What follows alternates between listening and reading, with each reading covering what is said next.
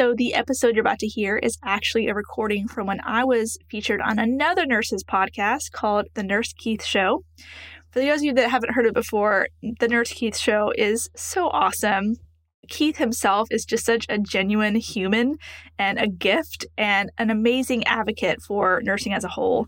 Every episode, he features a guest who he sees to be an awesome nurse who's doing great things in the world. And I am just honored to have been a guest on his show. Those of you that have been listening for a while, some of the stuff we talk about, you've actually heard me say before, but I think it's just a good overview of what it's like to be a rapid response nurse, how I ended up in this position, what I love about rapid response nursing, my heart for nursing as a whole, and just some tips and tricks for how I manage myself in crisis. So if you are interested in learning about all those things I just said, then keep listening.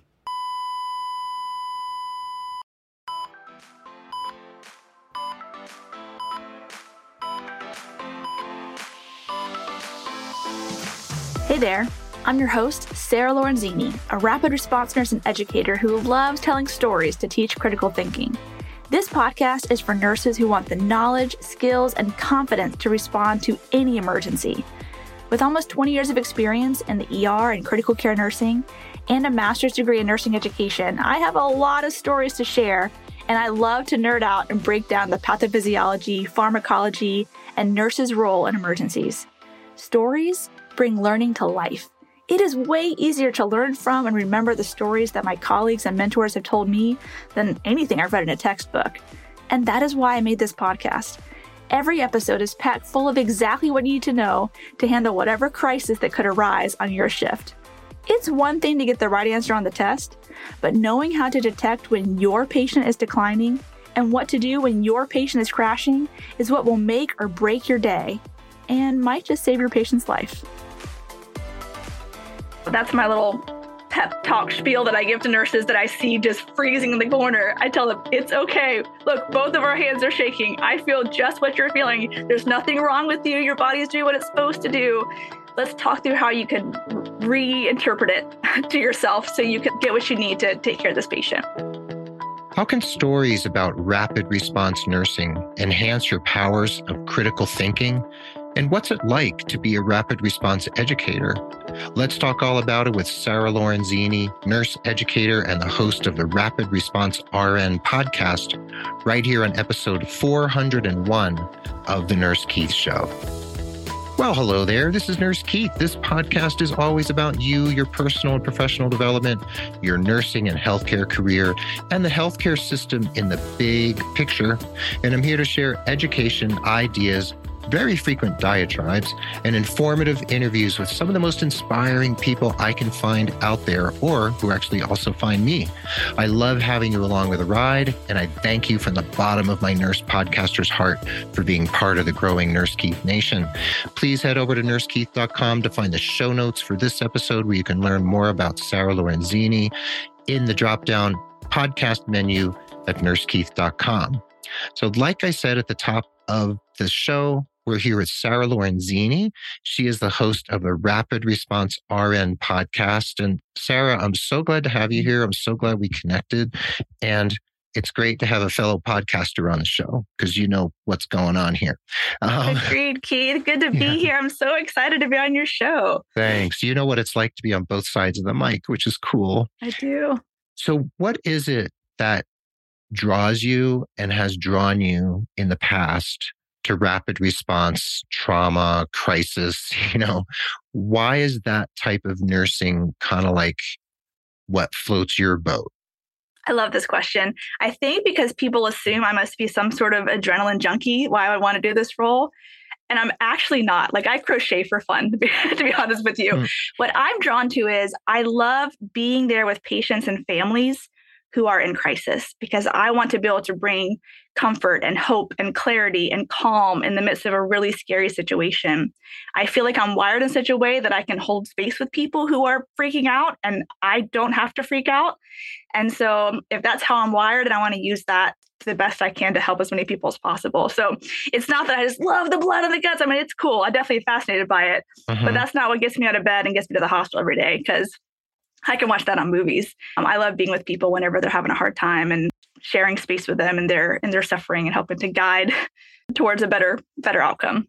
Yeah, that's great. And I assume that, in this sort of scenario, which I've never done, it's not my cup of tea, right, as a nurse, but in this type of scenario and the situations where you find yourself in crisis and trauma and rapid response, critical thinking really comes into play. I mean, we talk about critical thinking in nursing school, and it's like you hear about critical thinking everywhere, right? It's almost like your brain turns off when you hear the term because we hear it so much.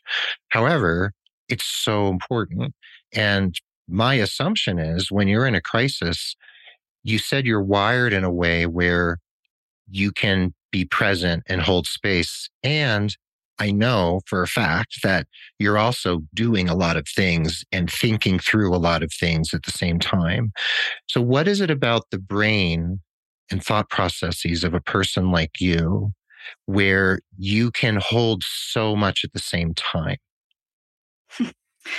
What a loaded question. Well, I think that it's a combination of the trauma from my past and the hard, challenging things I faced that I've had to develop that skill. And also, I'm pretty ADHD, which some people might see as a deficit, but I feel like it's my superpower and that I can take in a lot of things all at one time. I actually enjoy the challenge of multitasking and high stress situations. Like I actually almost come to life in those types of circumstances. If things are too mundane or the same or monotonous, my brain kind of just literally I'll just go to sleep. But if there's a challenge, I'm always up for a challenge. And it's like my brain can just fire much faster whenever someone's life is on the line. I really feel like I operate better in those circumstances, which seems kind of weird, but that's just that's how I am. And I've come to just accept that's whenever I do the best. Well, you've identified your superpowers and you've also identified the types of work environments where you thrive and can do your best. So, and some of us like the slow, steady kind of pace, which is where I've come in, like public health and community health and hospice and, things along those lines. And for you, that would be like, but for me, that's where I can kind of think clearly and be real methodical and kind of move at my own pace, which is where I thrive. And we need nurses who can do all sorts of things, right? We need nurses who can do that kind of, there's the slow food movement and all that sort of stuff. We like to have the slow nursing movement. I should probably do a podcast about that. Welcome to slow nursing. With your host, Nurse Keith. Yeah. Anyway, I digress. And for people who are those nurses like you, right, who are wired in similar ways, do you think, and have you found that most people identify that this is their mojo in nursing school, or do some people come to it later? Well, I don't think I identified it whenever I started nursing school. I was always fascinated with birth and babies, and I thought I was going to be a midwife, like in Haiti somewhere. Birth and babies and huts was kind of my dream. And so I started nursing with the intent of being like pediatrics or labor and delivery, midwifery, something like that. I got a job in the ER as a nurse tech in nursing school just to kind of see everything. I wanted to see all the different types of patients and nursing. And that's when I saw myself in that environment, I realized, wow, I'm actually pretty good at this. People tell me that I have brought calm to a scary situation. Patients have given me feedback that I was a very calming presence. And so the more you hear that, the more I realize, man, I actually really love this. I mean, obviously, I still am fascinated with birth and babies. That's so cool. But I feel like where I really excel is in situations where there's high stress. And so that's when I realized, man, I never saw myself as an ER nurse. I never identified as like the stereotypical ER nurse, adrenaline junkie and like tough exterior and like that type of the stereotype. I really don't fit that very much. Sarah Lorenzini, nurse battle axe, right? Yeah, it's just not me, like a mom of 5 kids, and I'm very nurturing, very compassionate, very tender, but I will show up in a crisis. And that's when I decided, man, maybe I should do ER nursing. And honestly, even my family was surprised, like, really, Sarah, ER nursing? you don't really seem the type, but I clearly I am the type. You are the type. I remember being told when I was a new nurse, someone said, Sarah, you're too compassionate for the ER. Wow. I was like, what? Is there such a thing as too compassionate? Like, is that even possible? I feel like that would be a strength. That's a real judgment. It really is. And I was like, I will show you that I'm not too compassionate. I am perfectly compassionate to be able to handle this role. So I really kind of hate the stereotypes of nursing. I get where they come from, but I would rather just tear those things down, do where your heart is, follow what your heart wants to do, figure out who you are, and like find a position that fits the way that you're wired. Like you said, there are certain nursing roles that I would not do very good in, but other people just do amazing. So we need all types. But I'm glad that I found my niche. I feel like rapid response nursing is the perfect combination of ER nursing and ICU nursing and education, which is my 3 backgrounds. So I really get to operate in my strengths, which makes it much more enjoyable to show up to work every day. Yeah. So do you look for those same characteristics in colleagues, the ones who you most trust in those type of circumstances? Or you've also been a nursing professor and an ER educator. Are those the characteristics when you see somebody who has all of those magic combination, you're like, oh yeah, that person's got it going on? Can you see that in people readily? Yes, you definitely can. So as a nursing professor and as an ER nurse educator, I got to where I could very quickly pick out the personality types that would do well in an emergency type environment. It's not always the people that have the straight A's. I learned very quickly that my straight A students were not necessarily my best clinical performers. In fact, I was always surprised to go view the grades of my clinical students and be like, oh, they have C's? Really? They're my best student in clinicals. So if you are out there and you're just barely making it with your C in nursing school, that doesn't mean you're going to be a C-level nurse. You might be amazing. But it's definitely the people that are up for a challenge. They don't shy away from difficulty. They want to figure everything out. You have to be a people person. Like if you are super, super shy, you might struggle in the ER environment because you have to go head to head with some big personalities and drunk patients and, calm down psych. Like you just have to have enough personal confidence to be able to walk into a crisis and handle it. If you're really, really shy or soft-spoken, it may be difficult to survive in the chaos and challenge of the ER. Yeah. So the students that I would recruit, let's say, to the ER, to a critical care type role are the ones that, obviously they don't know everything yet. They're still in nursing school. But if they had that drive to keep learning and they asked a bunch of questions and they, were confident when they walked in the room and met the patient, those are the ones I was like, oh, you've got a pretty good ER personality. I remember this one nursing student, gosh, I love him so much. I had him in clinicals at a nursing home. So you don't really get to see all of the ER type skills in a nursing home clinical, right? But he was just so forward thinking and ideas for how they could improve the nursing home. And he scheduled this we happen to have clinicals on Veterans Day. And so he did this whole veterans special get together where they watched a movie and they shared stories. He organized all of it. And he just had this ability to bring people together and to bring out the best in people around him. And I was like, listen, you need to come work in the ER. You just have this awesome personality that's infectious. Anyway, so now he's an ER director. Awesome. I did hire him into the ER. I was his ER nurse educator. I saw him through preceptorship, became the manager. Now he's a director. He's amazing. But I just knew early on, he's got the personality to be able to handle the crazy of the ER. I love that story. And I love that you mentioned a few minutes ago, it's not the straight A students that are necessarily the best clinicians. I mean, I remember in my ADN program back in the mid 90s, I could never, ever get a grade on an exam over 86. I just couldn't. I don't think I ever got an exam grade in the 90s ever in 2 years. I just couldn't do it. I also failed the NCLEX the first time I took it. So test taking wasn't my thing. But at commencement, I won the award for clinical excellence in my class. So, There you go. and in my mind, I was like, it was sort of cognitive dissonance that, but I also just knew, I acknowledged all through schools, like, I'm not a good test taker. It just doesn't work for me. And the NCLEX attempt the first time proved that to me, but then I came back and did it. But the point is that there's all sorts of different types of knowledge. There's working knowledge. There's the ability to answer multiple choice questions. There's all useless. sorts of, useful and useless at the same time.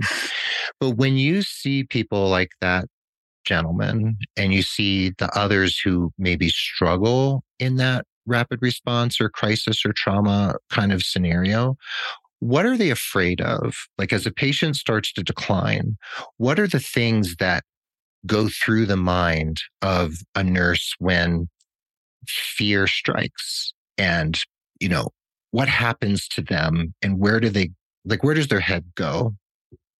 Well, I think everyone's a little bit different. Some people, and maybe it's a combination of all of them, some people are really afraid that they're not going to know what to do, and then the patient's going to suffer because of it. Some people get overwhelmed with, what if people see me and know that I don't know what to do? And that's embarrassing if I can't perform, as a nurse. And some people just get overwhelmed by the high level of stress in the room and kind of shut down. And so I've seen a combination of all of those things. One thing that I like to tell people is that when there's an emergency, when there's a crisis, when a patient's crashing, all of us go into fight, flight, or freeze. That's normal. That's our body's normal reaction to any emergency. That wiring in our system is our body's way of responding to emergencies for ourselves. You've heard the analogy of, if you were to encounter a bear, what would your body do? Would you fight the bear? Would you run from the bear? That's the flight. Or would you freeze and hope that the bear goes past you? Well, even though your life is not personally in danger when your patient's crashing, it still stimulates that sympathetic nervous system to where you have the same reaction. And I have seen all three of those reactions. I've seen nurses get really aggressive where they're almost fighting, like their tone gets meaner and they start kind of snapping at people, nurses and doctors, and like all healthcare providers I've seen do that. And that's, again, their body's response to a stressful situation. I've seen nurses flight, literally run away from the emergency. I'm like, has anyone seen their primary nurse? Who's their primary nurse for this patient? Can't find them because they literally ran off to go to the bathroom or to check on another patient. They just felt like they were overwhelmed. They could not be in that room. But the most common reaction I see is the freeze, where so much is happening and the nurse literally freezes. And even though they know the ABCs, airway, breathing, circulation, it's like they can't even remember what to do first, or how to put together the BVM, or how to hook up the oxygen. Or I ask them, hey, tell me about your patient, what's going on? They can't remember what their name is or what they can, like, they literally freeze. And I like to remind people, I have the same feeling that you're feeling. That heart racing, I feel that too right now. My hands, look at them. My hands are shaking too. Both of our hands are shaking. This is our body's normal response to stress. Your body is dumping epinephrine, norepinephrine, all these hormones in your system to help you. So rather than interpreting those, it's like I have to breathe faster and I feel my heart racing and my hands are shaking, interpreting that as I can't do it. I'm breathing too fast. I can't do it. My hands are shaking. I can't do it. My heart's racing. I can't do it. Rather than interpreting as that, interpret it as, oh, this is my body kicking in to help me. Because if I were to fight a bear right now, I would be stronger than I ever am. I would be faster than I ever am. My vision actually gets better. My ability to pick up on the little changes in my patient's condition are more acute. Like, there are so many benefits to your body dumping those hormones to make you the best nurse possible. So I have learned over the years, because I feel the same thing everyone else does. When I feel that, I don't say, oh shit, I can't do it. I say, oh, all right, it's Super Sarah time. Like, my body is giving me extra strength, extra focus so that I can respond to pick this patient up off the floor, to do a full 2 minutes of CPR, to recognize that their skin color is changing, and they're like, to recognize all the changes in the patient. But it's taken time to kind of rewire the way I interpret those sensations to know that it's a good thing and not a bad thing. So I like to tell nurses that I feel like that's something that I tapped into at a young age whenever I was encountering challenges myself. And I've just learned to channel it for the better. And I don't expect someone to be like, oh, that's what I should do, and then instantly flip to channeling it right. But with time, you can kind of rewire those neural pathways and train yourself to respond differently to stress. So that's my little pep talk spiel that I give to nurses that I see just freezing in the corner. I tell them, it's okay. Look, both of our hands are shaking. I feel just what you're feeling. There's nothing wrong with you. Your body's doing what it's supposed to do. Let's talk through how you can reinterpret it to yourself so you can get what you need to take care of this patient. I love that. Wow. I love that story and the way you characterize that. How would we say it? We talk about all those stress hormones as if they're bad things. And, when we study the stress response and we study the relaxation response and all the things we can do, oftentimes we talk about, okay, we need to clear the cortisol out of our system.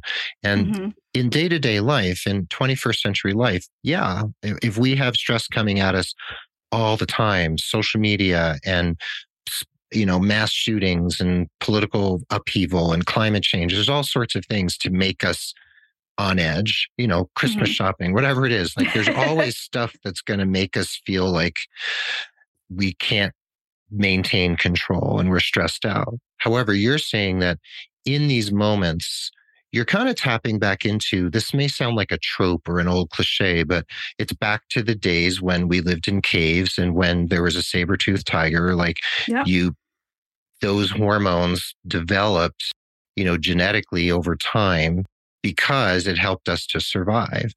And in a situation of life and death in the ED, that's actually what you need to do. But how do you actually learn to take that stress response and the acute vision and, the clarity of thinking that can result? How do you make that happen? Because you said you can't flip the switch. But what do you do to develop that skill to say, oh, I'm having a stress response, I'm going to make use of it?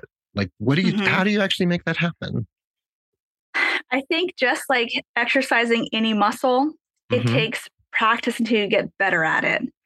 So this started for me back when I was a kid.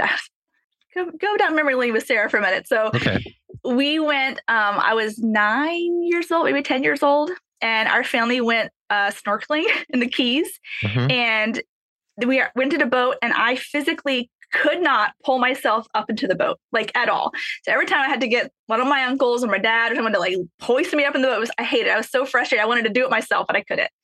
And one time I jumped out of the boat into the water. As soon as I put my snorkel on, I saw a barracuda.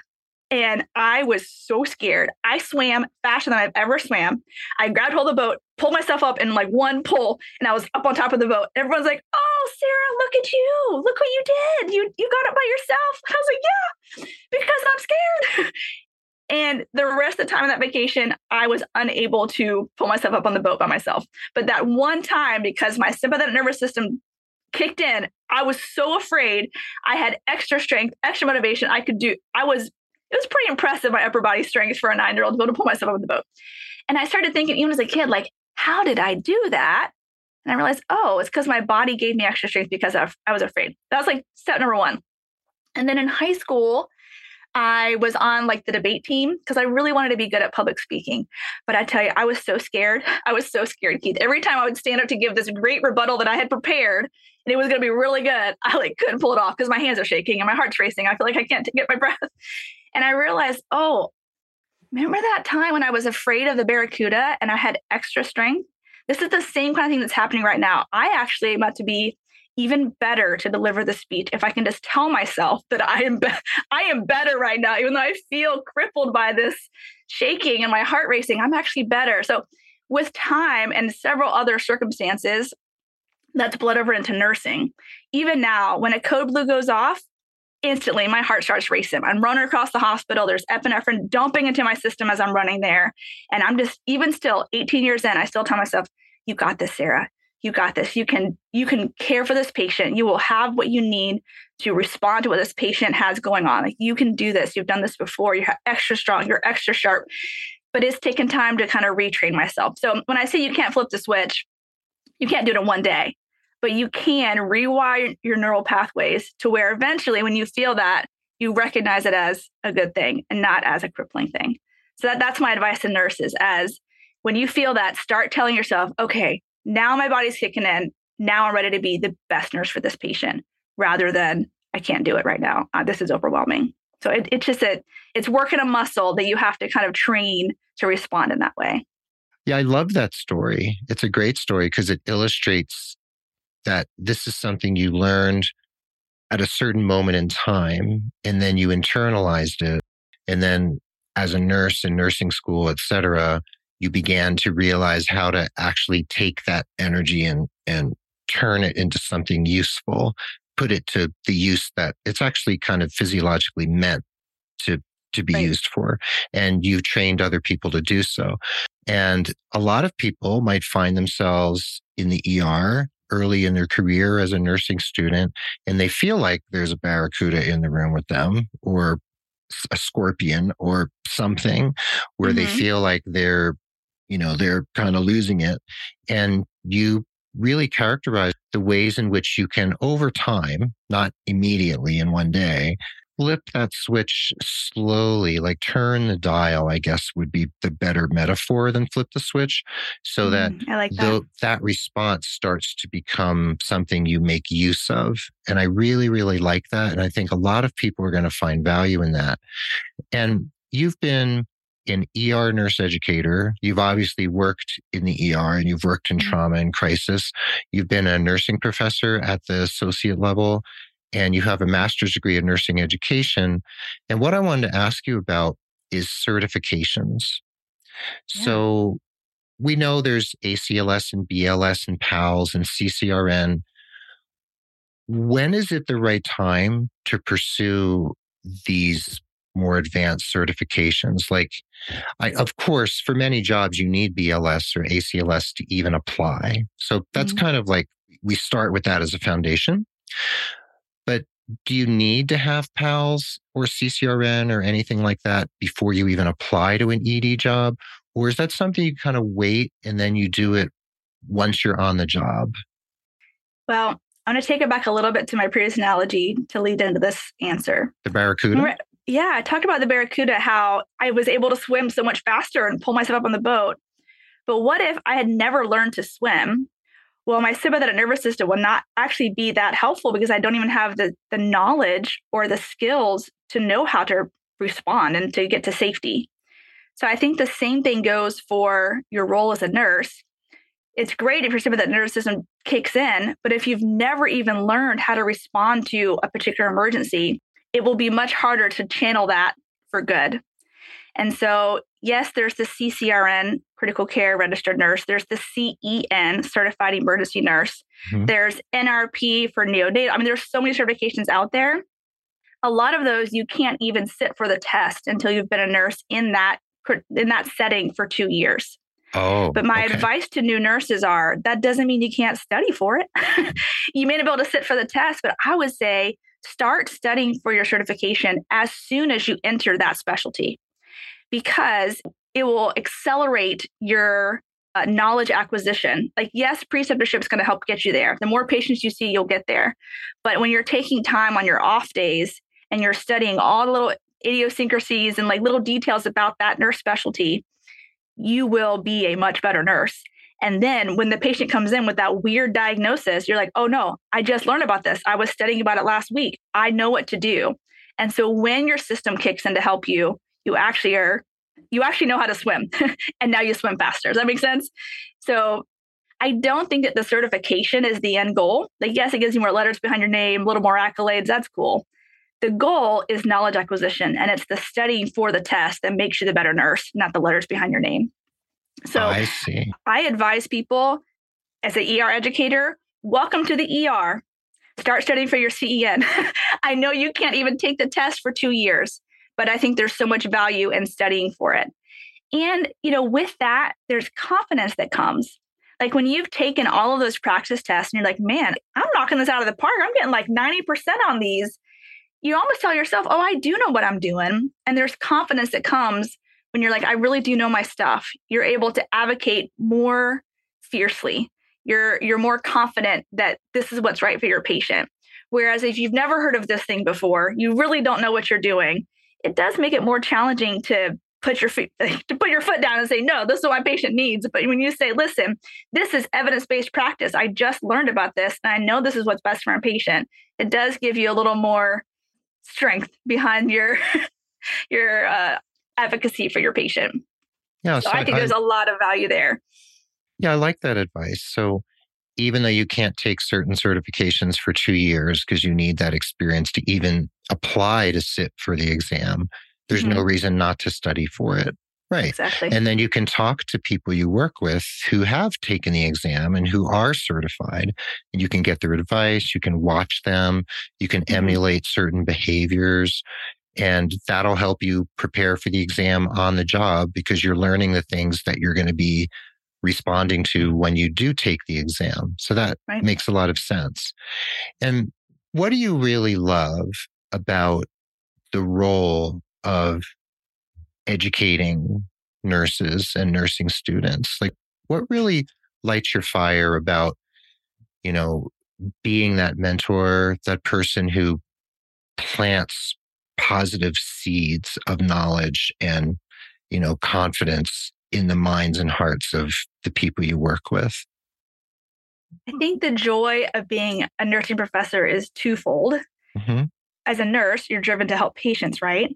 And I know when I'm on my shift, I'm impacting just X amount of patients for that day. But if I can really train a nursing student or a new grad very well, then I am not only impacting my patients for this shift, I'm impacting every patient that nurse or nursing student touches the rest of their career. So my impact on the world, the difference that I make in the lives of patients is exponential as I'm reaching the lives of so many other patients, helping so many other patients through this person that I've trained. So I feel like as a nursing educator, you are still making an impact on patient care. So that's part number one. Part number two, I really enjoy instilling confidence and competence in the people that I'm training, to see them, first off, the light bulb go off when something clicks, and then to see their confidence go up when they get to do the thing they just learned and excel at it. To me, that is just so rewarding, especially knowing that what they're doing is making an impact on a patient.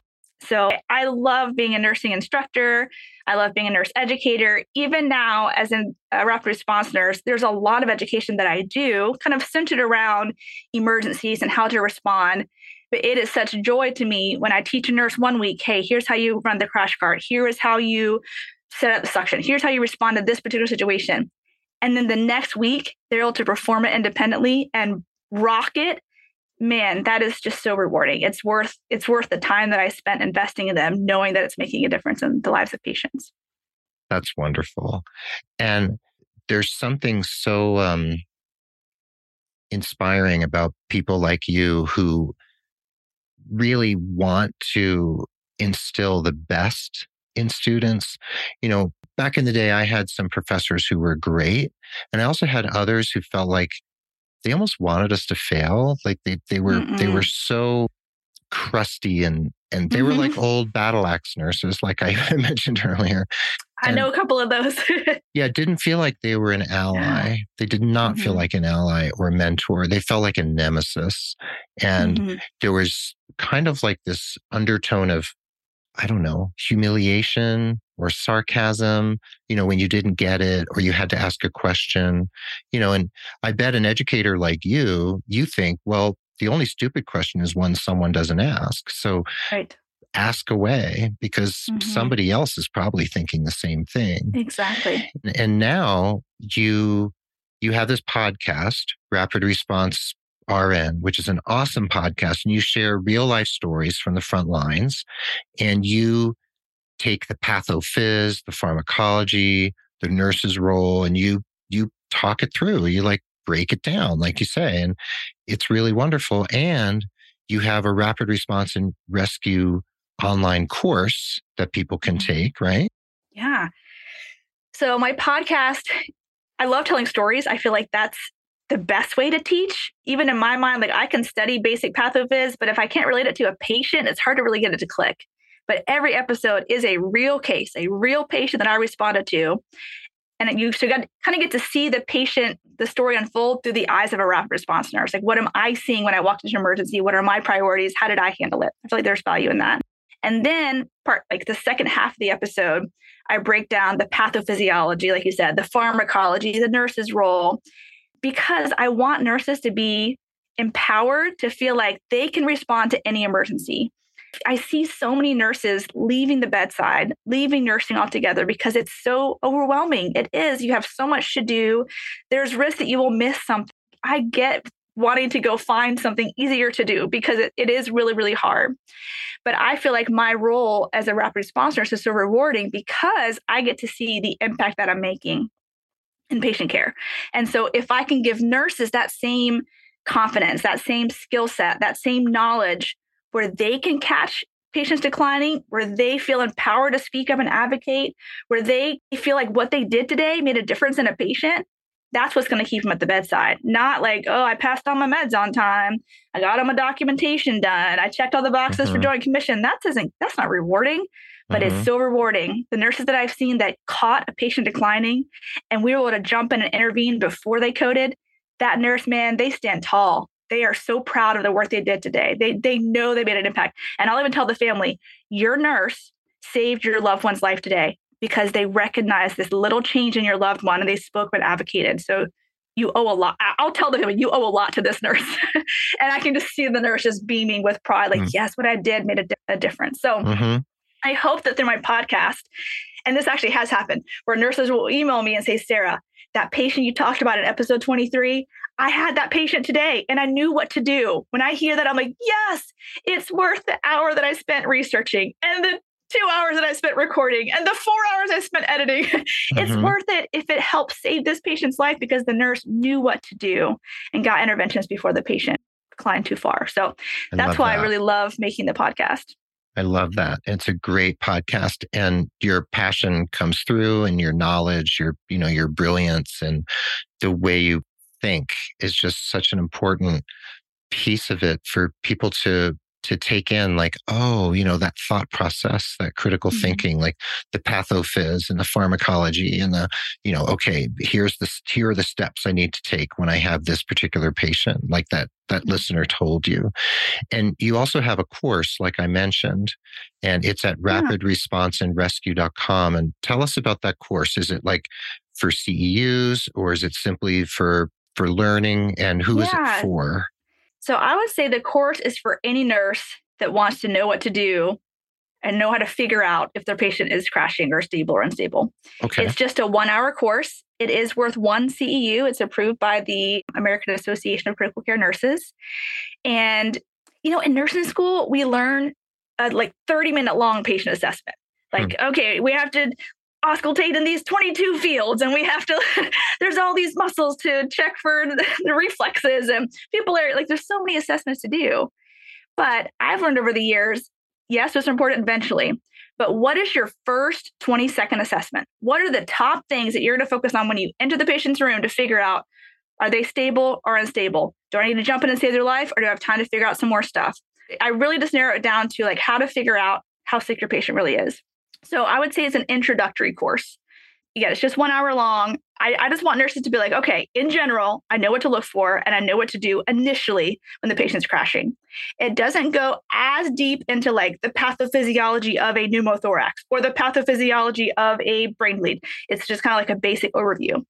I am currently in the process of building a much bigger, much more robust, much longer course that will do just that will break down the pathophys of all the primary emergencies that I respond to. But it's taken time to make that thing. So I just wanted to get something out into the world. I get questions all the time. Sarah, how did you know what to do? You just came in there, you knew just what to do. Well, 1, I've been a nurse for 18 years. And 2, I've really taken time to figure out what are my priorities. And so that's what I want to share with people through this course. So yes, it's at rapidresponseandrescue.com. It is worth 1 CEU. But it's more valuable than just the CEU, right? I hope that it instills confidence in nurses so they feel like they know what they're doing and they can jump in and help out their patients when needed.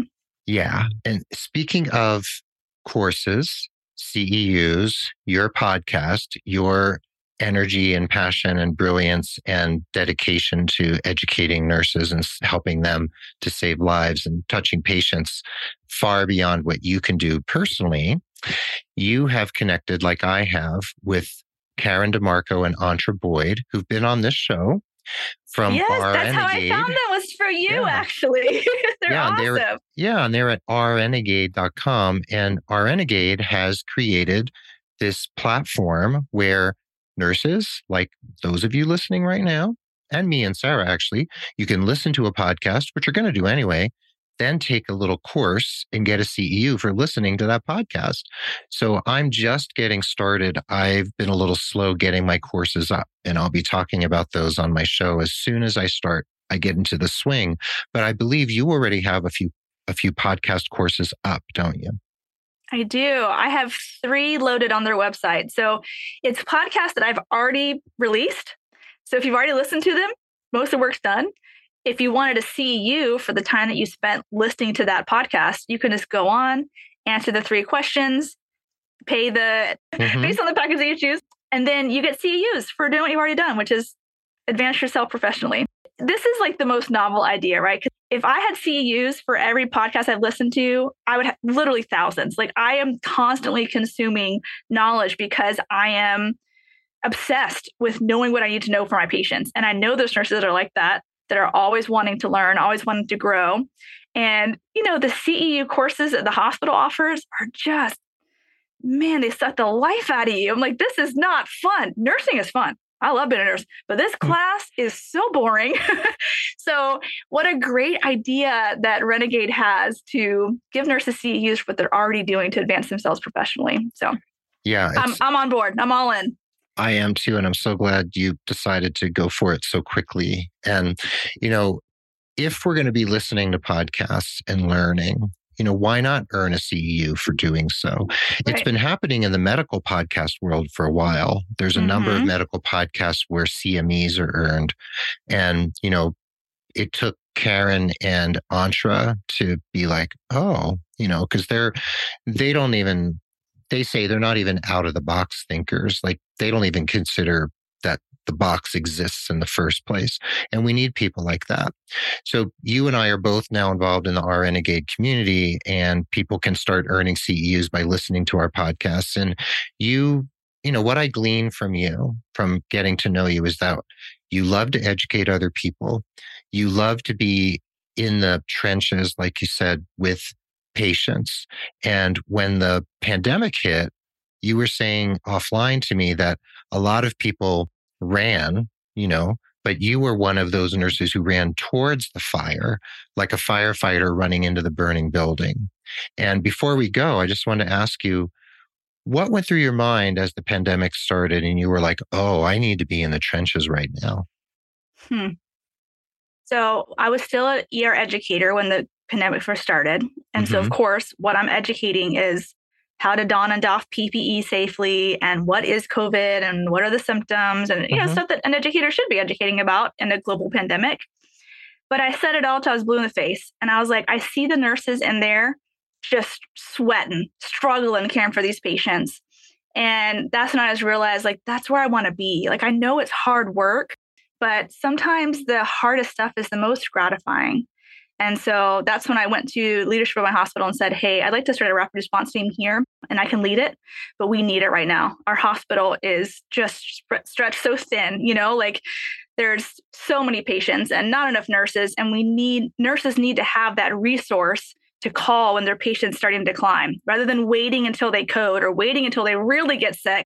Someone they can call earlier on to help them get the patient stabilized. So I pitched it to admin. They said, absolutely, do it, whatever you need. And it's been very successful. But the point is, I am driven to want to help people who are suffering, whether it be help my nursing colleagues who I know are just drowning with this pandemic, or help the patients and their families that are scared and, facing something really challenging. So it probably is rooted in like a savior mentality that I need to get therapy for, but I definitely am driven to help. Like, people say, like, oh, do you have a good day? I had a good day if I got to help people. If I had a really slow day and I didn't get to do very much, honestly, it's not a good day for me. a good day for me is where I feel like I got to help. And so, man, I got to do a lot of helping in the global pandemic. There was a lot to do. And even though that was probably the hardest season of my career, to see so many patients crashing, to see it really was tragic to see us lose so many young patients, so many people lost their loved ones. Yeah. I still feel like what I did was so valuable and so important.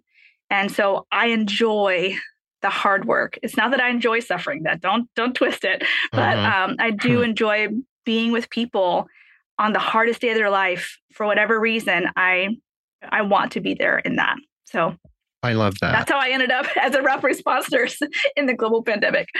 Well, thanks for being so honest and forthright. And, your tears and your heart come through really clearly in terms of your dedication. And, hats off to you for running into it. And, you might laugh, but I have this habit of coming up with ideas for the next book that someone's going to write or their memoir. And I just came up with a title for yours.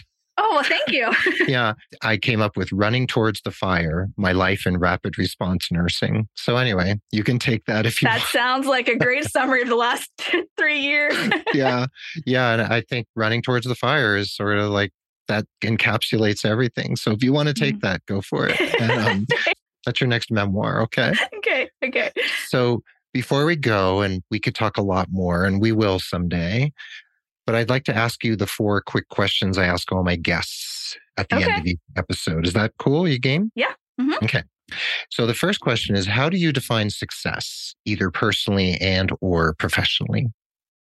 I would say success is living a life that fulfills what you feel like you're called to do.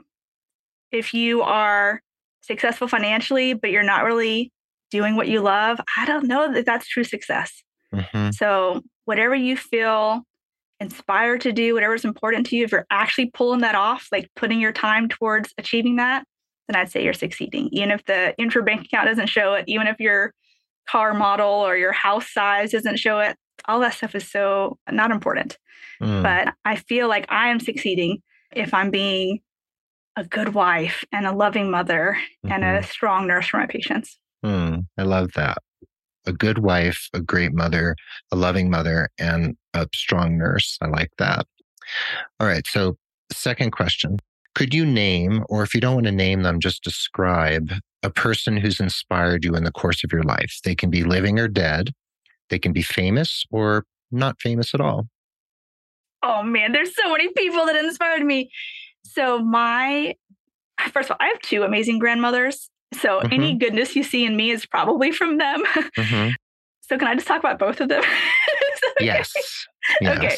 So my dad's mom, she was a nurse and she had 5 kids and she was a missionary. This woman is tough as nails. And even in her late 80s now, she still spends her time visiting people at the hospital, caring for others. Like she just can't help herself. That's just who she is. She's always calling and checking on me, saying, Sarah, I was thinking of you. I'm praying for you. I mean, she is just the most precious person. That's grandmother number 1.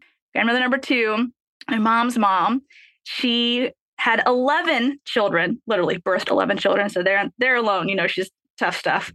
And then after her kids started graduating from high school, she started adopting mentally and physically handicapped men from the state.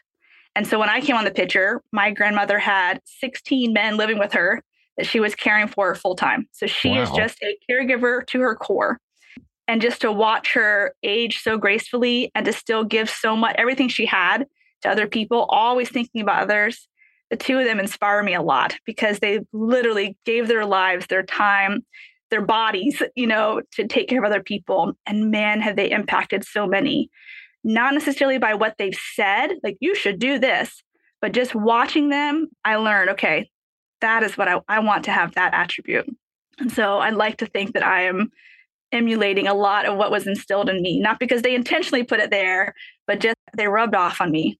The beautiful life lived in the service of others. It's much more rewarding than acquiring stuff. Oh, that's beautiful. And a number of guests have mentioned grandmothers. It's very interesting. Yeah, grandmothers And elders can really hold a lot of wisdom and really teach us a lot if we're willing to see them for who they are, Absolutely. So I like that.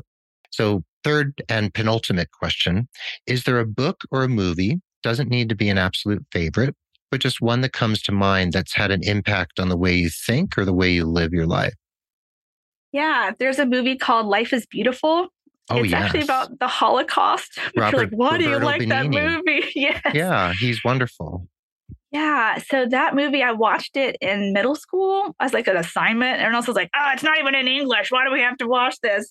But man, I was boohoo crying watching this movie. Mm-hmm. And just seeing how that father was able to bring such a beautiful spin on such terribleness that was happening around them.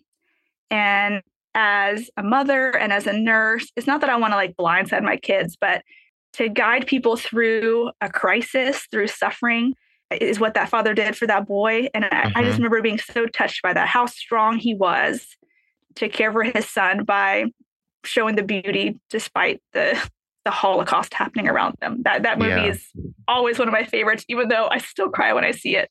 So that's the one I would choose. It is incredible. Life is Beautiful with Roberto Benigni. He's really wonderful. Now, last question. And as a mother, you probably relate to this question a lot or very deeply. What's one piece of advice you'd give 18-year-old Sarah right now, whether you think she'd listen or not? She wouldn't listen. So stubborn. Okay, let's set the record straight. She won't listen. But what would you say anyway? Oh, man. Well, with regards to nursing, I would say that your intuition is right. Trust it. I think that's the biggest lesson I've learned in my first year of nurse is that every time where that had that little inkling of something's wrong with my patient, they're going to crash, something terrible is going to happen. Even if the vital signs didn't really reflect it yet, man, that intuition was right every time. And I can tell you so many stories where I kept my mouth quiet because I didn't have enough data to prove what my gut was telling me. And I wish I could go back and be like, no, this patient's about to have a cardiac arrest. This patient is dying. This patient has an aneurysm. Like times when I knew something was up, I wish I could tell that because I was a nurse at 19, by the way. So to be able to tell that nurse, listen, Sarah, just advocate because you are correct. Wow. Okay. So that's an important lesson as well, isn't it? And maybe she'd listen. I don't know. We'll have to, we'll never know. It took time for my knowledge to meet my gut intuition, intuition was there from day one. I always had that in just the way that I'm wired, but eventually I had enough knowledge to say, okay, what I'm feeling, I know this is right because of this thing that I studied for, let's say. Yeah. So it's your nurse spidey sense, they say. Oh, yeah. Right. When the tingle happens and you're like, oh, yeah. Well, Sarah, thank you so much. This has been so wonderful. You're amazing, very inspiring. And I can't wait to watch how the Rapid Response RN podcast develops over time and how you develop more courses, on your website and also through RNegade. And just thanks for being my new friend and colleague and doing such great work in the world and changing lives every day. Thank you, Keith. It's been so wonderful talking with you. I hope we get to do it again. We will, for sure.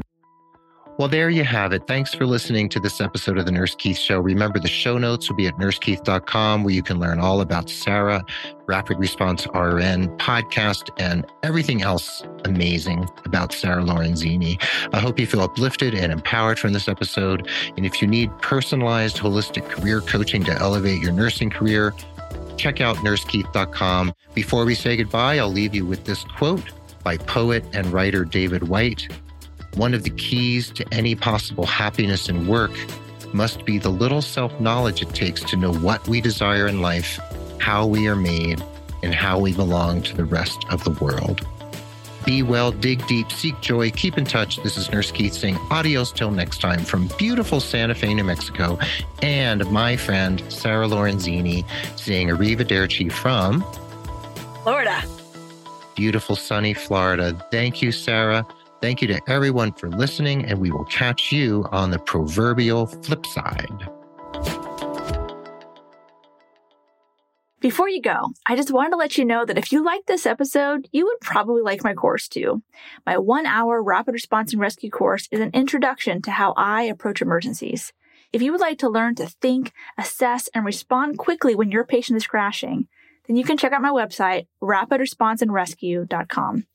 And if you message me the word podcast on Instagram, I will send you a coupon code for $10 off the cost of the course. Oh, and did I mention that the course is approved by the AACN and worth 1 continuing education contact hour? So, if you want to level up your emergency response skills and get 1 CE in the process, then this course is what you want. I put the link in the show notes for you. Well, thanks for listening. I hope you learned something that will save a life. Remember, nursing is a team sport, so trust your intuition and don't give up advocating until you are confident you've done what's right by your patient. The views and opinions expressed on this show are that of Sarah Lorenzini and hers alone. They are not intended as medical advice and should not take the place of your institution's policies or procedures. Evidence-based practice is ever-changing, and your patient care should reflect the current best practice. If you want to get in contact with Sarah, you can find her at rapidresponseandrescue.com or on social media platforms as The Rapid Response RN.